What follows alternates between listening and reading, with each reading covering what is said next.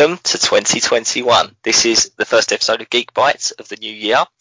Quite fitting, really. I guess you might say we've jumped into the future.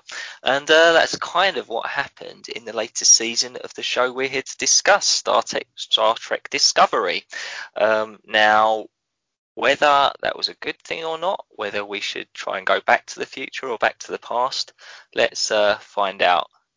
I'm Rich, and I was joined, as always, by Stu, who no doubt has some strong opinions on this. How's it going, Stu? It's good to see you, Rich. I mean, it usually would sort of make a joke about me being your number one, but I think that's been devalued since Discovery Season 3, so, I mean, we'll come to that shortly.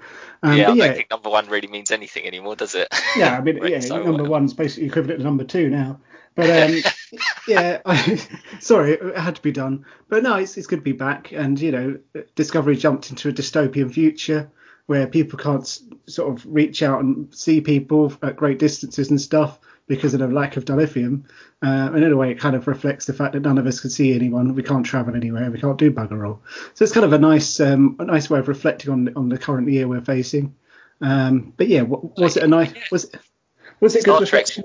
Star Trek's always been good at dealing with social issues, hasn't it? So maybe this was their way of doing it, or maybe we're giving them a bit too much credit there. I don't know. I think this must have been filmed like sometime before the pandemic, mustn't it? So I think it was planned and almost in the can before the pandemic finished. I think they might have finished shooting it and then they had to do the visual effects in the pandemic. Right. So it's I think The Mandalorian managed to keep going during the pandemic.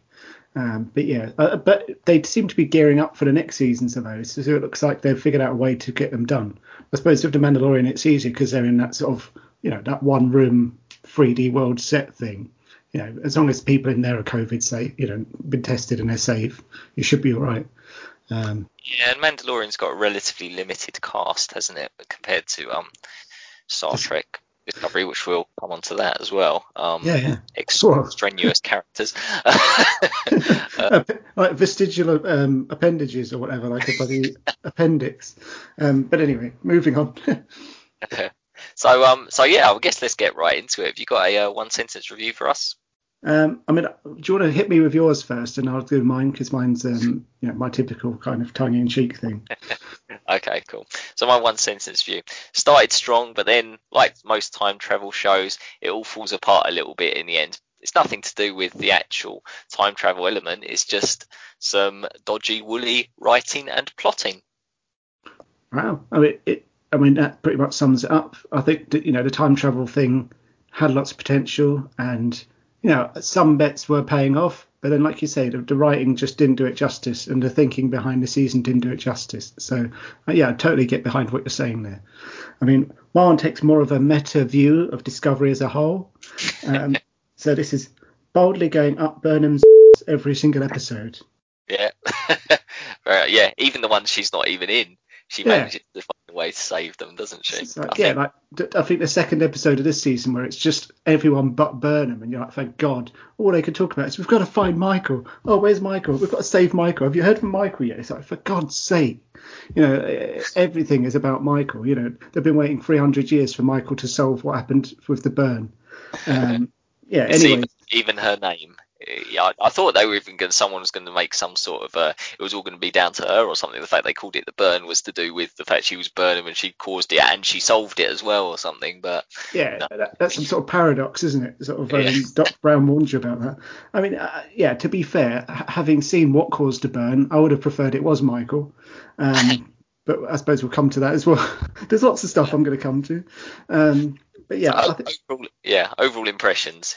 So what are we thinking overall? I mean, it's kind of quite clear neither of us were massively pleased with this series. I mean, it started, like you say, it started strong. It started with like, oh, this is an interesting premise. I like what they did here. The Discovery writers are finally free from the constraints of, oh, that's not canon. Oh, how are they going to get to the original series from there? Which is mainly coming from people like me. But what they did instead is create this weird new world which wasn't really well thought out and which kind of I don't know. It seemed to be inconsistent and a bit disparate. Like, you're in a massive, you're in space, and the only organisations we heard about was the Federation and the Emerald Chain. I mean, what happened to the Klingons? What happened to the Romulans? What happened to the Dominion? What happened to the Cardassians? It's kind of like, and I suppose, maybe the whole series is through the lens of that one crew, and they're not concerned about all the other stuff. But it just seemed like the galaxy I suppose the point was the galaxy got smaller because you couldn't move very far. But it just, I don't know, like it was a very limited scope of what they interacted with. And also the burn, spoilers for anyone that's not seen the season yet, but the burn was basically, they got to the future, some event happened, which we'll get to, that stopped blew up every ship with dilithium in it. This is after dilithium supplies were already running out. Yeah, I think it specifically made the dilithium explode, didn't it? Which took a lot of ships with it. Yeah, so basically that stopped interplanetary travel, for a lot of planets and organisations, because literally they've run out of dilithium and all their ships were blown up and lots of people had died. I don't know where I was going with this, Ron. The burn. How did I start with that? Sorry, I'm just I've been fired up for this one. I'll comment on something. So I think you mentioned about how obviously the burn and stuff has happened. So it kind of made this a post-apocalyptic scenario almost, which was interesting because if you think about Star Trek, the Star Trek arc as a whole up to now, obviously starting out with the original series, you got war with the Klingons and stuff. It was very Cold War. Then you moved on to the Next Generation. The Klingons are now in the fold and stuff. And slowly but surely, they were basically every Star Trek series kind of followed that. Explore a new part of space, find more aliens, but ultimately kind of bring the aliens into the fold to some degree. They were even halfway to doing it with the Borg. With 7 and 9 and stuff like that. But then, so basically, you'd think, however many years, what was this, 800 years in the future?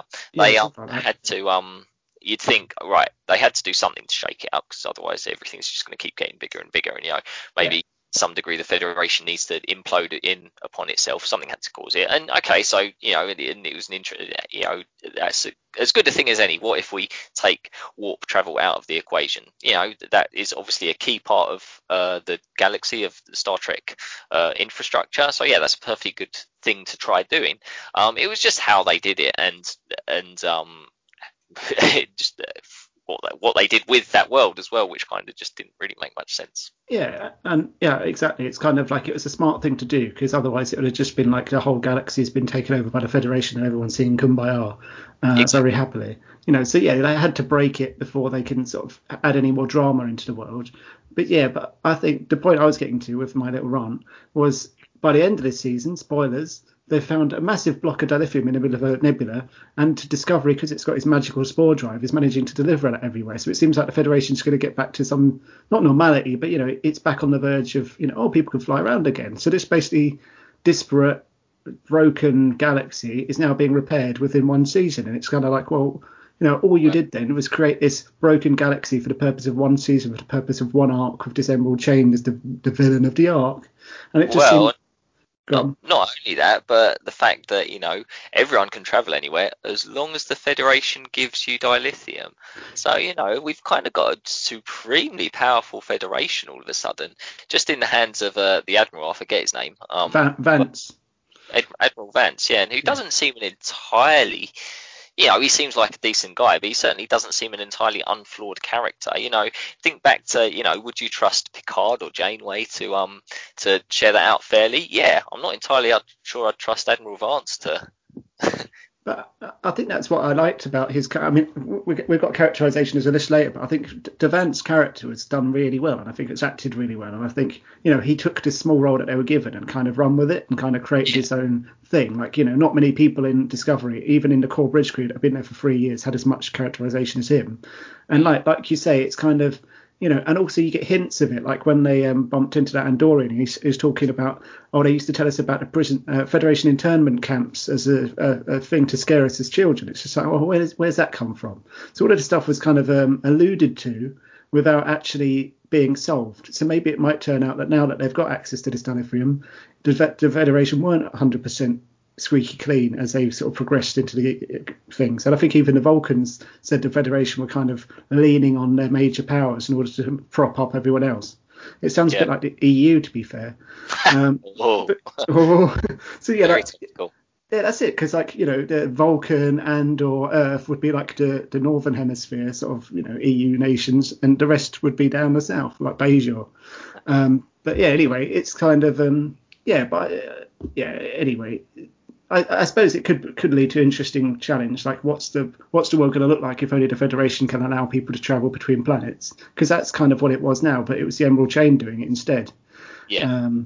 The Emerald Chain being this criminal organisation, which is kind of, we don't really know much about it apart from it was set up by the Orions, which were a bunch of gangsters in the original series in Enterprise times, and just absorbed other races.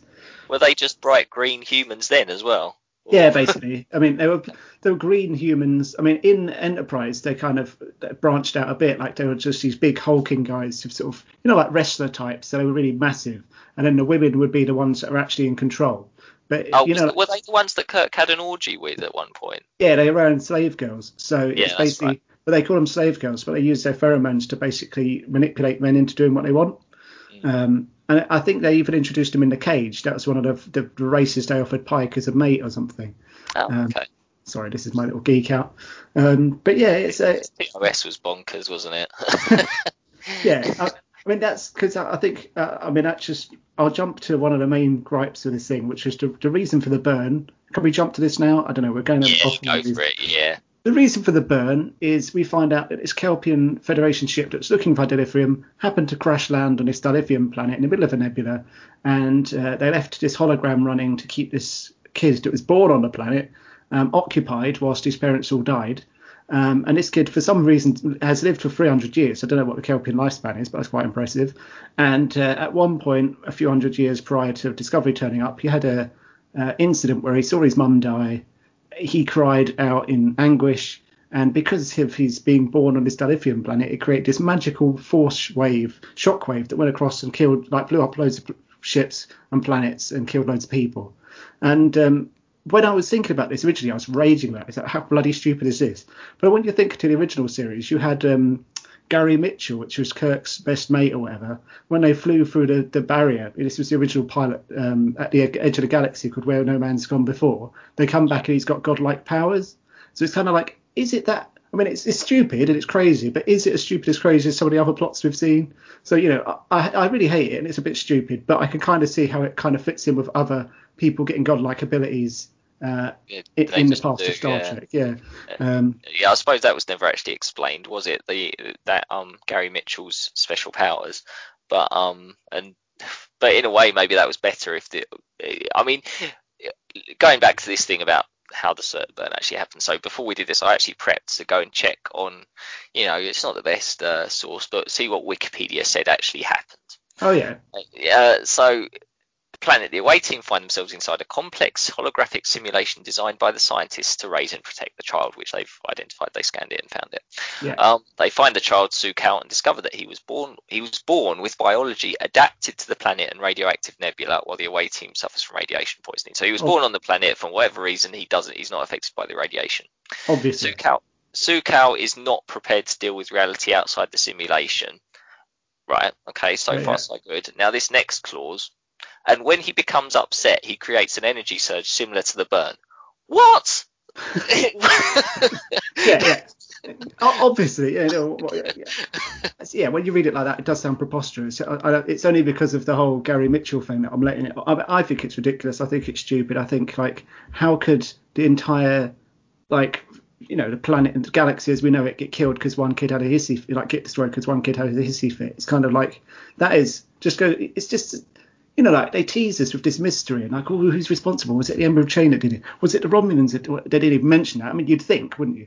Was it the Vulcans that did it? Was it blah, blah, blah, blah? Then it's like, no, some kid had a tantrum and it blew up everyone.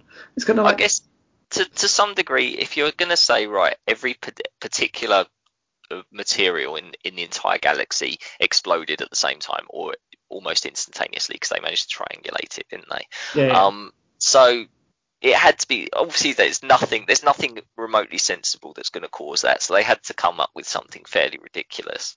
But in Voyager they had a thing called the Omega particle. I don't know if you heard about that, and lots of people are speculating that burn was caused by that, but this is this thing which I Yeah. think Janeway basically hijacked Voyager and basically said, we've got to go destroy the Omega particle. It's too Yeah. dangerous. Even every Federation captain has to destroy it when they see it. And because the thing is, if that particle gets released into the environment, it will take out a whole sector worth of subspace. And it's just like, why couldn't they just have a major power dealing, messing around with that? Maybe even a Federation messing around with that rather than a kid having a tantrum. But like you said, I suppose if you need a reason and you're not going to look to pry to it, because they don't seem to do that with anything else, just have a kid have his hissy fit, and he has magical powers, and it makes it all happen. But it's okay because Gary Mitchell did it, and that's probably the only episode they saw. Yeah. I guess they obviously wanted to do something they needed to get Saru out of the way to let Michael become the captain as well. So they had to have it be a Calpian so that Saru could her off basically. And yeah, I think that whole thing was a bit stupid as well. Sorry, this whole episode's gonna be a rant. I mean, you should be used to this by now. But like the fact that they beamed into this holographic simulation that looked like a horrific Gaudi painting or something, and he's a Kelpian. That's the only reason he needs to be there. He's a Kelpian. Oh, they took that away. Now he looks human. Oh, that's a shame. And it's kind of like, it was nice to see him without makeup. I wish I hadn't now, but it was nice to see him without makeup. Fan service, wasn't it? Yeah, it was just kind of like, and also like one of them was a Bajoran. How did they know what Bajoran was? I hadn't encountered them for like 100 odd years. But anyway, unless they did a lot of homework when they were training up again. But yeah, and it's just like then Michael's just like, no, you've got to stay here because you're a Kelpian. We can't steal it. I'm a Kelpian anyway. You could be a Kelpian. No one bloody knows. Yeah. I'm the captain. Do as I told. No. She decides she wants to be a first officer again now, or someone in power, and thus they give the ship to her. Because that's the way that this show works. It basically seems every season up until Burnham sitting in the chair at the end of this episode was basically Burnham, the origin story or whatever, isn't it? It's kind of like, now we've finished Burnham, the origin story. Hopefully next season we might actually get a proper Star Trek show where everything gets time to shine, but I doubt it. Yeah. Well, this was going to be my point. Hopefully now that they've stopped trying to take the most torturous route to just get her in that seat, it can possibly be more like a traditional Trek show, where the main character is the captain and the bridge crew. It's not just someone who isn't a captain trying to take center stage. I think that's my big hope for this, which is that it does end up going that way now that they've got her where they obviously wanted her to be in the captain's seat. Let's see what happens now. Let's have them being, hopefully not just be a dilithium delivery service, but have Discovery actually do stuff. Yeah, they'll probably jump forward like a couple of years or something, and then Book's race is Book being her new boyfriend that she found. She got over Tyler a lot very quickly, but yeah, Book's race now being their like spore pilots or whatever. So that race becomes important to the galaxy, doesn't it? So maybe there's a whole power shift there where a separate race, or was it? It was just something to do with his genes. I think they're a separate race. It's just the same as like in like the Deltans. They basically look human, but they're bald. I think he's like a whatever the hell they are, but they have that magical glowing head when they need it. To control animals. I didn't get that he wasn't human. I thought he was like a mutated human or something. I mean, that's what I thought at first with this whole, we're in post-apocalyptic. Maybe people are like enhanced, like cyberpunk sort of, speaking of which, them weird guns that materialize on people's hands, cool, but people can wrench them off straight away. What's the point?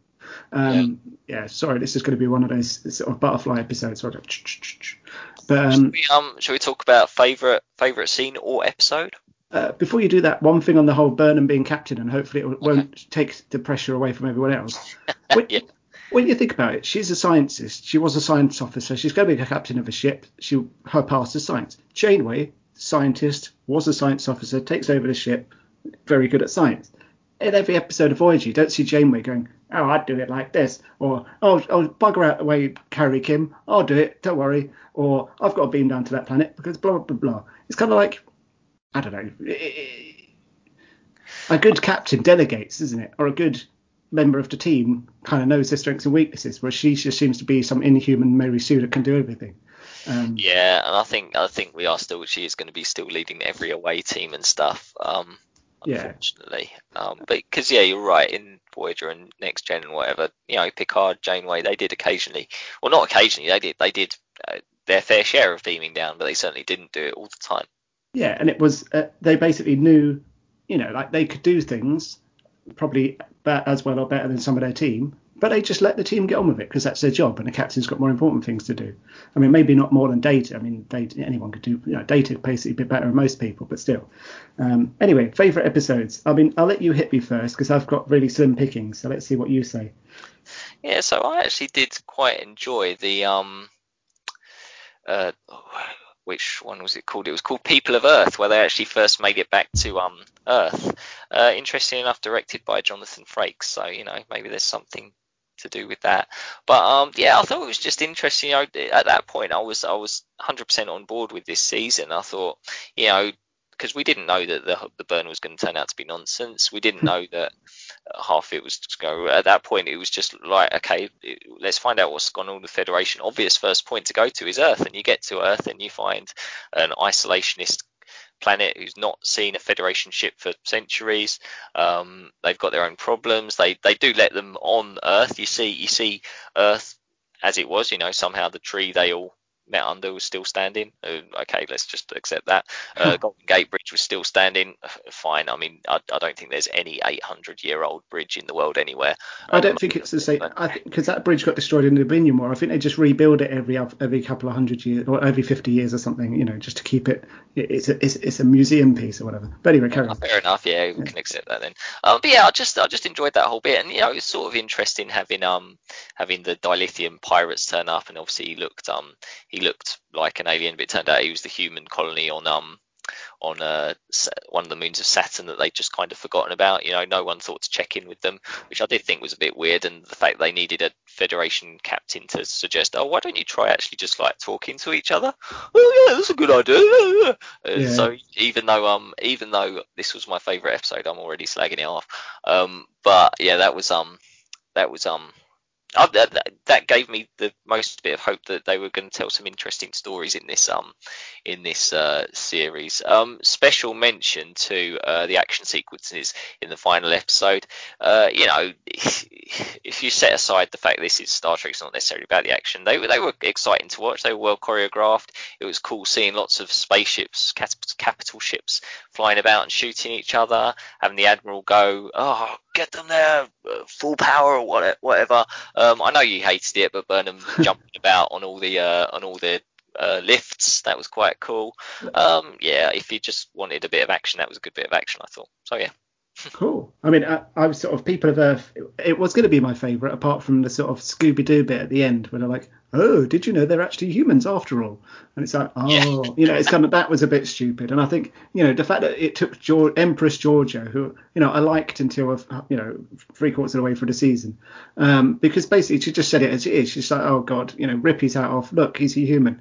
And the thing that got me is I'm watching that episode and I'm just like, there's a guy with a weird mask that lives within, non-warp distance of Earth. Why have we not seen these in all the years of Star Trek? They're obviously humans. So it's kind of like, I kind of saw that twist coming. It was sort of a bit obvious. But, I liked the way it was delivered. I mean, a couple of things about that episode. Saru purposely puts himself between the Raider ship and the Earth ship. Yeah. Discovery in previous episodes, when it's put in risk, the sphere data stops itself from going in any risk. So why did the sphere data allow this one? But I suppose maybe, that's a question. I mean, I did like the fact that it was kind of hinting at this isolationist Earth and they don't want any involvement of outsiders because of the fact that, they want to keep safe and protected and blah, blah, blah. Because I say I like it, but it's kind of reflective of the world it's sort of becoming now, isn't it? It's kind of like, and maybe they did that episode and showed Earth like that as a kind of, cautionary tale. It's kind of like, we at 1 minute we're part of this golden age, this global alliance, and the next minute, oh yeah, you just sit on your Todd and scared of your neighbours. It's kind of like, yeah. I did also like the fact that they were just like, oh great, we're all together. Where do we go next first? You'd think some seasons would eke it out and go to Earth eventually. They're like, no, well, let's go to Earth. And I'm like, that was a really good move because, every person watching the show be like, what's happening with Earth? What's happening with Earth? And then they show that. It's just like, oh, no, that's cool. And Earth seems to be pretty much fine. I mean, they're still isolationists, like we say, but they're coping okay, which is kind of good to see. Yeah, but what I did find interesting is like, does that? Well, I suppose there was that. No, she was. the girl isn't a Trill, is it? She just happened to have the symbiote in her. Yeah, her Yeah, boyfriend was Trill or something, wasn't he? yeah, So, but they were from a Federation ship originally, just happened to be on Earth. But I think the thing I was wondering is like, does that mean Earth chucked every alien out? Did they build a beautiful wall and get rid of them all or something? Like, did they become isolationist with the population that's in them, or have they become isolationist and got rid of people? Is it like Brexit from a Federation perspective, where if you're already housed, like they didn't really cover that one, and kind of all the people you see in the screens and that were human. So yeah, it's because that would show a darker side of it. If like, oh no, we don't want aliens here anymore. They're too risky. Let's get rid of them. And then you've got the Discovery crew going down and playing in Starfleet Academy, and sort of like, oh, hold on a minute, where's all the aliens? Why is everyone looking at us a bit funny? It's kind of like that would be a whole 2 or 3 episode arc, wouldn't it, or even a whole season maybe? But maybe they'll come back to that because that would be an interesting thought. Yeah. I don't think there's too many Brexit parallels because I don't think American showrunners give a toss about Brexit. No, but maybe like the whole, the isolationist agenda that Trump was doing and stuff like that might have been a parallel. But so that would, like you said, that would be interesting to see him go back. And all these hints that the Federation was slightly darker than we have perhaps seen so far. It'd be good if they touch on that. There was an interesting bit where I can't remember what the new non-Trill person, because they're not girl. Adira, that's it. Like when she because she was basically a MacGuffin for the season, but she turns up. They eventually get her memory back and they go and see Vance. And Vance is just like, no matter what history we did have, you're just a new person to me. They mention that, and then like nothing ever happened of that. It's like, that's juicy, that's interesting. What history did they have? At one point, I thought they might have been lovers, like her and him and the other old bloke that she used to be, the Federation bloke. That would have been interesting. Why didn't they touch on that? But anyway, going back to the positives, while I can, if I can, I think apart from People of Earth, which I think was a good thinking episode, it was the second episode. It's basically the only one without Burnham in it until the last minute, because it was just nice to see, the crew on their own dealing with stuff without Michael. Okay, they're referring to Michael a lot, but and they go out and they interact with people and they see like Space Negan come down, trying to extort the Kelpians. And it was kind of like, and when I introduced him, I'm like, this is cool. He'd be a good character. It'd be interesting to see whether there's, they do more with him. And basically, no, Giorgio kicks his bum, chucks him out in the cold, and then later on he becomes Emerald Chain Woman's lackey. That was a bit of a shame. They could have done more of that. But up until that point. Well, to be honest, I didn't actually like him as a character. And when he came back in the final couple of episodes, there's few people I've been less pleased to see in a TV show ever. I was like, oh, this guy again. Oh, no, I didn't think he was brilliant. I just think it was funny to see like a parallel to Negan from Walking Dead in Star Trek. It was kind of like this, like, he's got a leather jacket, he's got a southern drawl, he's got sort of like a beard and sort of greased back hair. What are they trying to do here? But yeah, it's kind of, and that was kind of just showing what the world was like. There's these sort of small, big men going around like strong arming like poor planets and stuff, and it's kind of like really sort of, the other one, the episode prior to that was like lots of sort of running around shooting, and there was just very limited. They happened to be in Iceland, but apart from that, not much of interest happened. This one, I don't know, it just felt it was better to set the scene, because I think after those 2 episodes where you see a few markets and dodgy people going on, you sort of jump to Earth, then you jump to Trill, then you go to Federation headquarters, and then Burnham goes off on a little trip to a salvage yard to save Book, because why not? So you don't really see much. Well, yeah, because then they had Discovery back with the spore drive, didn't they? So there wasn't all this going around to different areas, was there, so much? It was literally just go straight to where you need to go. Teleport. Yeah. Do not pass go. Do not collect £200. But I don't know what I was trying to get at is like those first 2 episodes kind of showed the galaxy, and I would have liked to see more of them before they arrived back at Earth, because I think they kind of cut that short. No, not at Earth, at Federation headquarters. I mean, I liked the fact that they showed it, but they could have done that a bit later in the season and showed us a bit more of the broken environment. Well, I think this possibly comes down to the fact that these days the TV series is 13 episodes long, whereas back in the day it used to be 24, didn't it? So if it had been a 24 episode season, they probably would have spent more time doing that. But as it was, they had to really get cracking to move on with the story that they unfortunately wanted to tell. Well, it's actually an 11 episode long season if you cut out the backdoor pilot for Well, Georgia's yeah, show, and plus less, it's yes. or 9 episode season if you consider the last 3 episodes as one really long end episode. So Yeah. Sorry, I'm just very bitter this episode. This thing. I mean, you can guess that most of my episodes were the worst. I mean, what stood out as your worst ones? I mean, look, it's unfair to pick on a particular episode as the worst one when they're mostly so bad. So I'm going to pick on a couple of scenes which are pretty related. There was this bit where I think Tilly was so Tilly said, "Are you still there?" Yeah, I'm still here. I'm just listening Sorry, intently. something beeped. So there was this scene where Tilly said, was talking to, I think it was someone from the Emerald Chain or something, and she was like, oh, she was having, banter with the opposing captain, and like everything she said, you had a shot of all the crew, all the nameless crew, looking at each other like, like giving each other wry looks. Oh, good burn, Tilly. Nice one. Yeah. And it's like, if you're not going to give us any characterization of those crew, why do you force us? I think they literally went round each member of the crew twice to show them all smirking at each other. Do you Yeah. remember this scene? Yeah. And it's like basically a high school sort of, the rest of the gang sort of nodding behind the ringleader or whatever. But, Exactly. the nameless goons, yeah.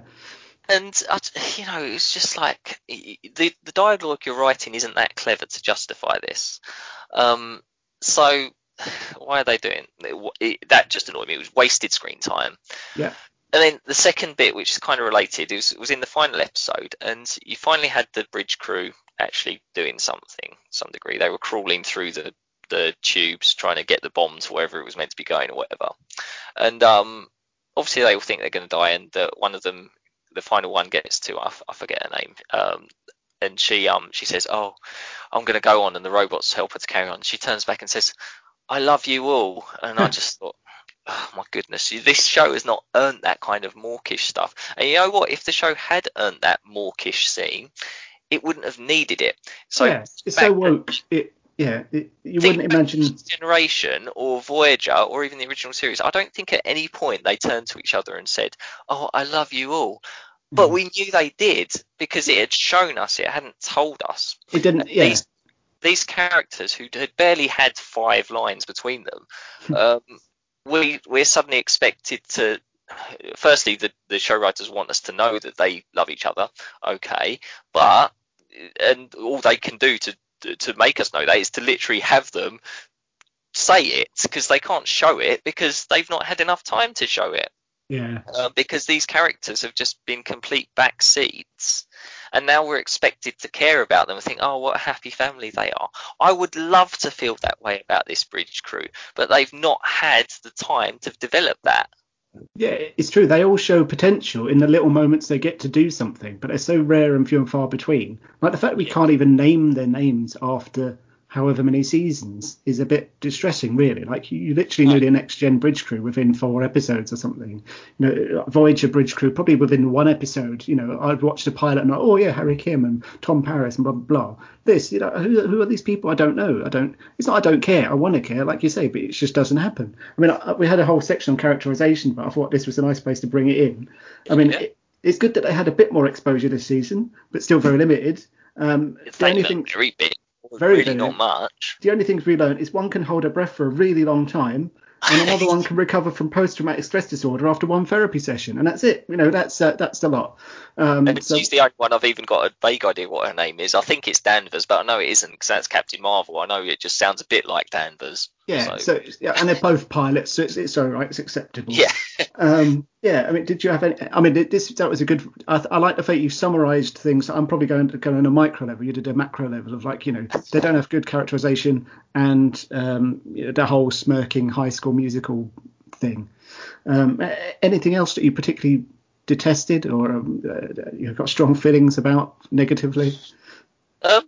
I mean, I think the rest of it was all just very average. I think I've covered the whole thing that what caused the burn was nonsense. The whole side mission of Giorgio to the mirror universe, we really don't care. I mean, obviously they're trying to set up their side project. On the strength of those 2 episodes, I will not be watching it. Yeah. So, that was just annoying. That was 2 episodes that could have been spent doing I don't know what. To be honest, the writers of this show would probably have done something rubbish with them instead anyway.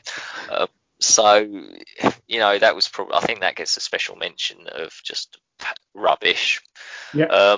It's a sad farewell to Giorgio, who, like you said, was often one of the better characters in the show, just because she kind of had that snarky attitude that's missing otherwise. But every previous Star Trek series has had that snarky character, and now I guess I can't see who is going to fill that role in Discovery now.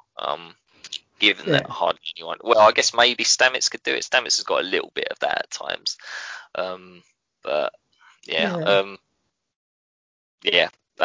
that's about it. I mean, the rest of it was average, I think. Disappointingly average. Yeah, I mean, it's interesting. Like, all of my worst episodes or scenes kind of feed into what you're saying. So, like, yeah, I second the Mirror Universe two-parter. It was gratuitous, and as you just mentioned in your previous thing, we don't know enough about the main cast to really give a toss about their mirror versions.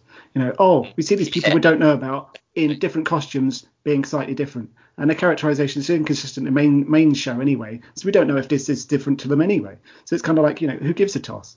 So that was just a waste of 2 episodes that could have been used differently.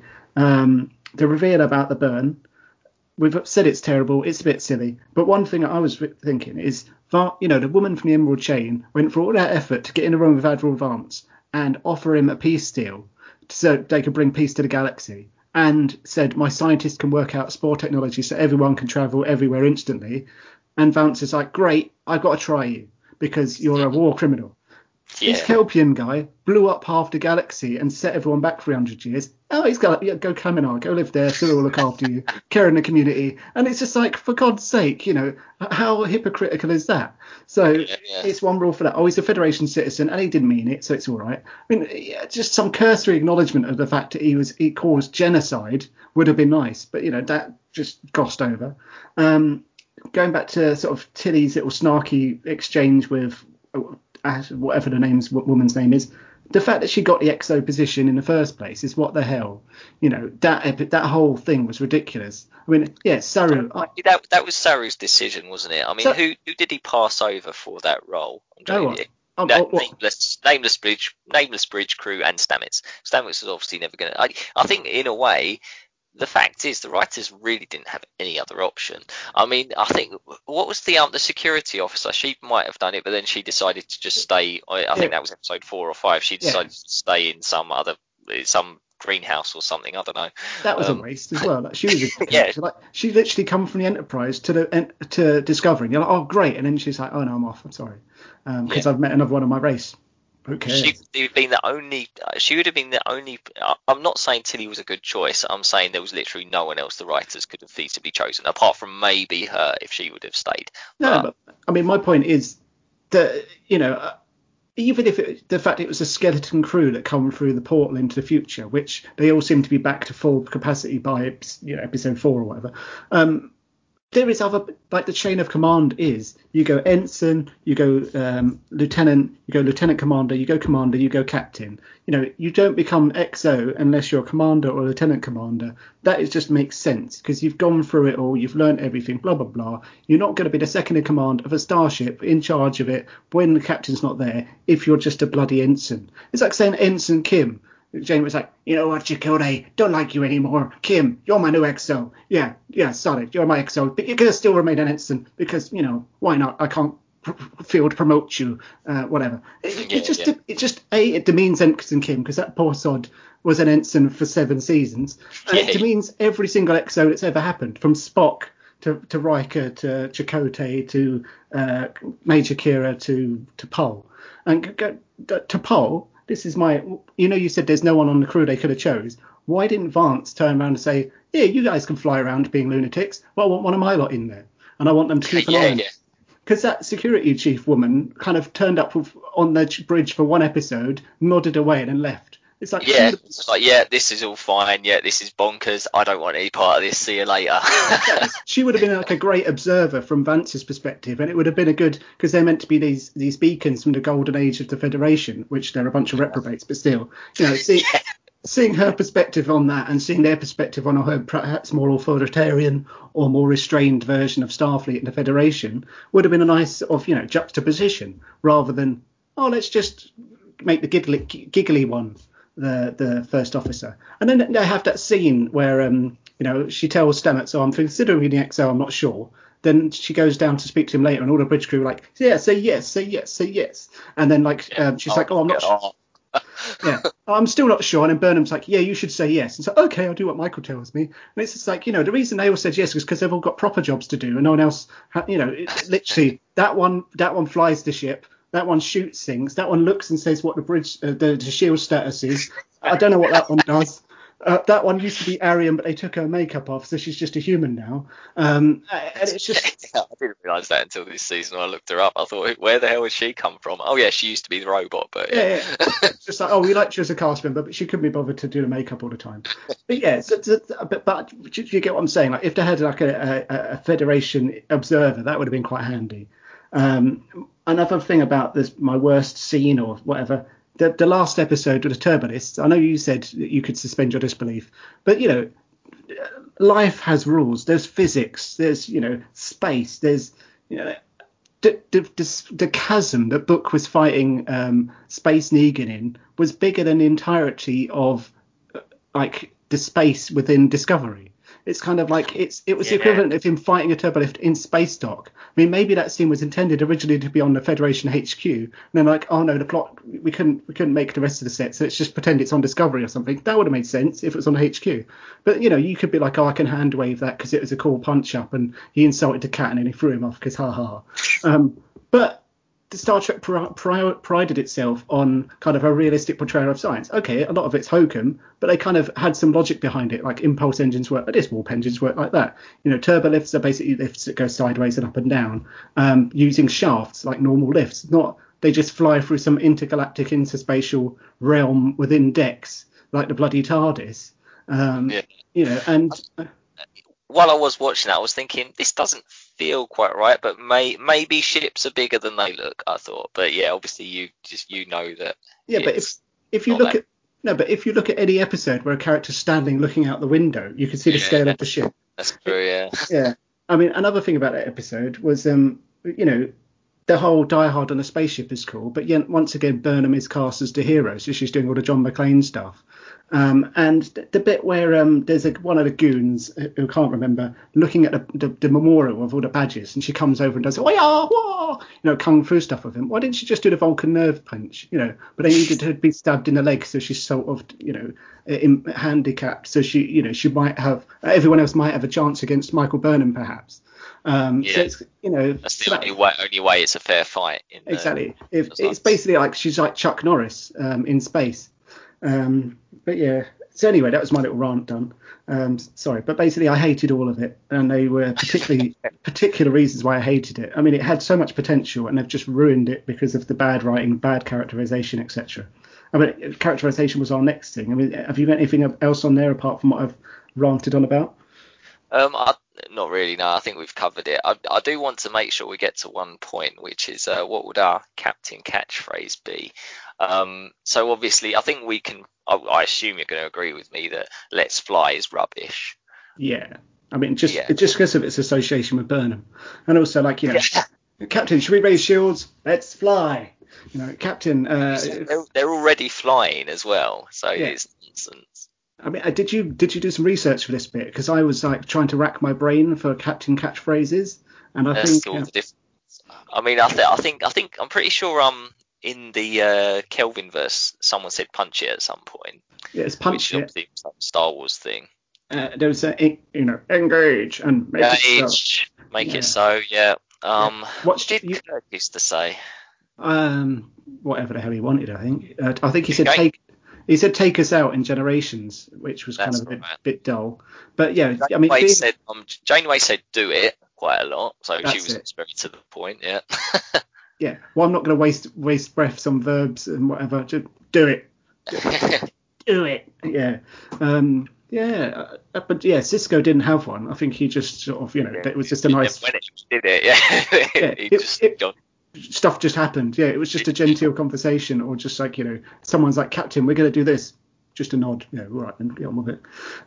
But yeah, Pike had a good one, but I can't remember what it is. Like a new Pike. Right. Can't remember that. I was going to I'll Google it while you think of yours, but I didn't get a chance. I had an idea for one, but then I've kind of realised it sort of plagiarises Picard, and it's probably not very good. But I'm sure you've given this a lot of thought. So, I mean, my one kind of plagiarises, but it's from a completely different show universe, and it's just bizarre, but it's a line someone said in a different show that has really stayed with me, and I've thought about it an inordinate amount. So it's in the Walking Dead world beyond. There's two characters. She's an older character and a younger character, and she's giving her advice. And at the end of their conversation, she says her last bit of advice, and then she says, "Well, that's my blow line," and she walks off, and I just thought, I'm not sure if that's a cool exit line or not. That's my blow line, and I was trying to think what exactly it means. I guess is it sort of like a weird understanding of "let's blow this joint"? Anyway, I kind of thought that would kind of be quite a cool captain catchphrase. So like, you give your crew a speech, and then you end it with, "Oh, we've done a good job here today, crew. Let's go off. Set destination to here. Let's go there, and we're going to do this, that, and the other. You did a really good job, and onwards and upwards. And that's my blow line." And then they'll punch it there, and I don't know. I kind of thought, oh, that's it amused me anyway. I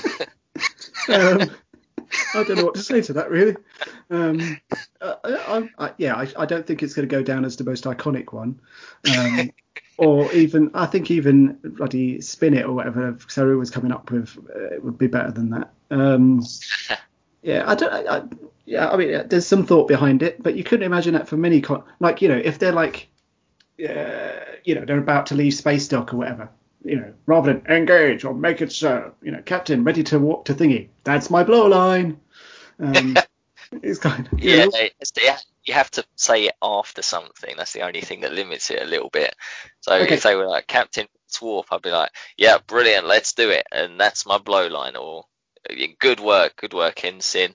We all did a good job today. And that's my blow line. I guess there's only so many blow lines you can have. Yeah, I mean, it's, and also kind of like, when it comes to Janeway, brevity was key because, typically being attacked by baddies, to do it makes sense. If like, "Captain, should we raise the shields? Blah, blah, blah. Yes, you should raise the shields. That's my bloodline." It's kind of, I guess it really works when we're heading somewhere, I suppose. And maybe I'd just go with the Janeway do it as a backup. But yeah. Or just do it. I think my one was make it happen. It's probably not as good as make it so because there's another syllable, but it's kind of it's to the point. Make it happen. But then I suppose that's still not really moving, is it?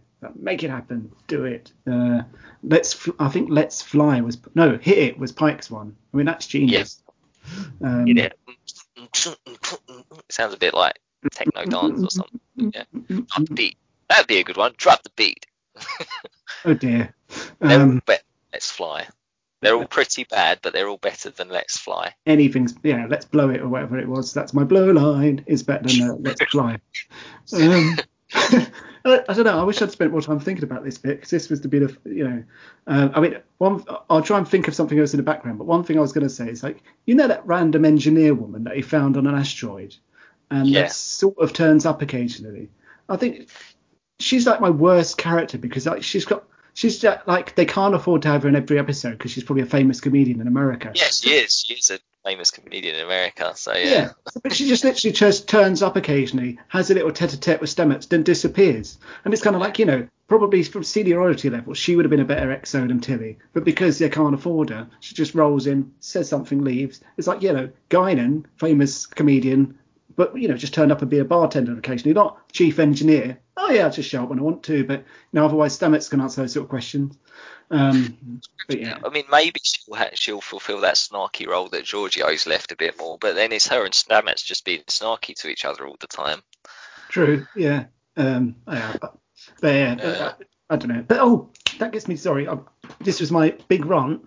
I on top of all the others. Big as well. Yeah. So I mean, this is just my thing, but like. They introduced Adira, and they made a big thing before this season about how they've got their Star Trek's first trans character, which is wrong because Jadzia Dax was. They introduced. I missed this beforehand, but but it was basically this big thing. Yeah, and everyone's speculating, blah blah blah. So they introduced Adira, great. Adira eventually tells Stamets that, I'm not a she or a her, I'm a them or a me or whatever. But basically, after being introduced, all Adira ever did was stand around in Stamets' lab talking to Stamets and Dr. Colbert. And I thought that was such an underuse of that character. Literally, she was just sitting on her own, talking to them two. And it's like, so you introduce a trans character, and all they do is hang out with the two gay guys on the thing. What is that saying about inclusivity and diversity? It just totally goes against what they're trying to say. And it's just kind of Star Trek. It should be more inclusive than that. They're in originally the 23rd century, now the 30th century or whatever. And B, the television show nowadays should be about that. It just seemed like that she was so pigeonholed. And I know no character got development, but why make this big song and dance about your first trans character and then just have them like, oh yeah, we're sort of a surrogate daughter in brackets, I don't know what it's to say, to these two gay guys. And then that's literally my social circle. That's all it's about. It's like, so you have inclusion, but as long as they're in this little group here, and it just felt a bit wrong to me. Yeah, especially after the first, I think it was, so she was introduced in People of Earth, and in episode 4 she did the whole lake thrill or whatever. And then I thought after that she was going to be a fairly main character, but then you're right, she just pretty much disappeared, and she was a bit of obviously a super whiz engineer, which is fine. But yeah, they didn't actually use her at all after that, and it's the same fate as the rest of the bridge crew. You just get these characters that just don't get any development because it's a short season, and what the short season is largely focused on Burnham or on backdoor pilots. Yeah, but she was literally a MacGuffin to get them to Starfleet headquarters, and once that job was done, just floated around talking to Stamets and pining over a dead boyfriend. Dead partner. And it was just like, I mean, maybe they'll expand, maybe they'll give her more room, probably not. But yeah, I don't know. There's so much stuff they need to fill on this next season, but they just they're not going to have time, I don't. Yeah, I mean, I would, it would be interesting to see what the other Space Empires are up to next season, and just make it more of an ensemble piece and stuff like that. That's what I'd want to see, like, from next season. I think that the new time period is good because it gives them flexibility, but they need to make the most of that. And they do have a good cast; they just need to make more of them. The thing is, I think I certainly feel, and I wonder if you'll agree with me, that on like Next Generation or Voyager, I'll keep coming back to those shows because for me those are the real core Trek shows for me. I feel like original series is a bit too campy. And you didn't watch Deep Space Nine. And Deep Space Nine, you're not actually trekking anywhere, so it's not True. Star Trek. And then Enterprise is just a prequel, so it's boring. So Next Gen or Voyager, the most memorable episodes were the ones where they were just messing about in the holodeck, or when they were having a big philosophical debate about the nature of data or the nature of 7 of 9, and the fact they weren't ever actually, you'd never even necessarily see the exterior of the ship at all or another off-ship location, and those are always the most memorable episodes for me. And I'll tell you what, that an episode like that will never happen on Star Trek Discovery because they haven't got them in their schedule. No, they tried it. They tried it with their Unification Part 3, with Burnham on trial for the Federation's part in the burn or whatever, or like to try and get evidence. But it just turned into an introspective about Burnham's midlife crisis and her mummy issues. So it's, like you say, you wouldn't get a genius piece like that, but they'd attempt it just very badly. Yeah, no, I don't think that really, because you still showed them going to the planet and stuff and all nonsense like that. I don't know, but it didn't feel like it quite fit. But yeah, that's what I think. And you just never get those are the bits that I always remember from. Yeah, there's like Measure of a Man where Data's humanity was put on trial, and the one with Moriarty and stuff like that. Exactly. Yeah, I think Strange New Worlds with Pike and co is going to be more episodic, so maybe they might have potential for that. But knowing them, they'll stick an underlying arc in there somewhere. And we've got to get to know a whole new bridge crew again. Maybe that'll be rubbish again, or they just won't get any time, or yeah. So that's going to have Pike and Spock on it, isn't it? And number one, who's, I think her name's now Una. They've officially made, right. So literally she is number one. But yeah. One thing I was curious about is, they introduced Clive or whatever, the Guardian of Forever. Yeah, I wanted to know what you thought about that, because obviously he's classic Trek, isn't he? So I think it was just interesting to think that the Guardian Forever is conscious and can move around. I thought that was a bit bizarre, but why not? But the fact that they made such a big thing about him being a humanoid type character, having a dialogue with them, and he can disguise the door as whatever the hell he likes, makes you think, is this going to be part of Giorgio's series. You know, she's going to go through space and time travels using the Guardian of Forever. You know, that would be sort of interesting, because otherwise, why go through all the effort to develop this character that's not going to happen? Yeah, but I didn't see a problem with it. I thought it was a cool use of the thing, and I like the fact he was like, during the temporal Cold War, everyone tried to use me to sort of you know, break time, so I had to go incognito, as it were. Yeah. But yeah, yeah, you know, I think it was better than it being Q or something like that. It was kind of like, oh, fair enough. Yeah. Yeah, Interesting shout back to Star Trek Legacy. yeah. So they probably did watch that episode as well. Cool. I think I could carry on ranting for another hour, but we want to keep this short for people's commute in brackets. Yeah, as if one's still commuting, but yeah. Cool. Yeah, cool. Well, yeah. Let's see what season 4 brings. I think, you know, future episodes. I think we're going to do Mandalorian season 2 at some point and see what else comes out. So yeah, thanks for joining me, Stu. Thanks everyone for listening. Time to lock down this bad boy. And you know what? That's my blow line. Oh, I was going to say that. It's my blow. It's my blow line. Yeah. Are you sure you can push the stop button, or does Bernard have to do it for you? Do it. Do it. Oh God. Bye.